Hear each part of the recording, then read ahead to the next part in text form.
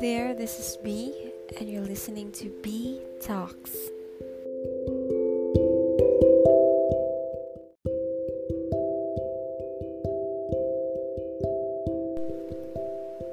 B talks about anything and everything about life with high hopes to inspire even a single soul.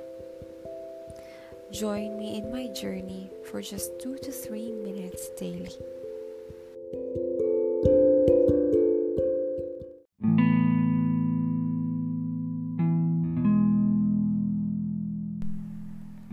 There are moments when we feel alone, moments when we feel like our prayers bounce back from the ceiling, times when our mind is in a gray area, when our stares are as blank as our inside. Know that it is okay to feel what you feel right now. No matter what emotion you have right now, it is valid. Feel it. There's no way we can avoid it. It is part of the process. After all, hurt and pain, they come and they go too. With struggles, our characters are built.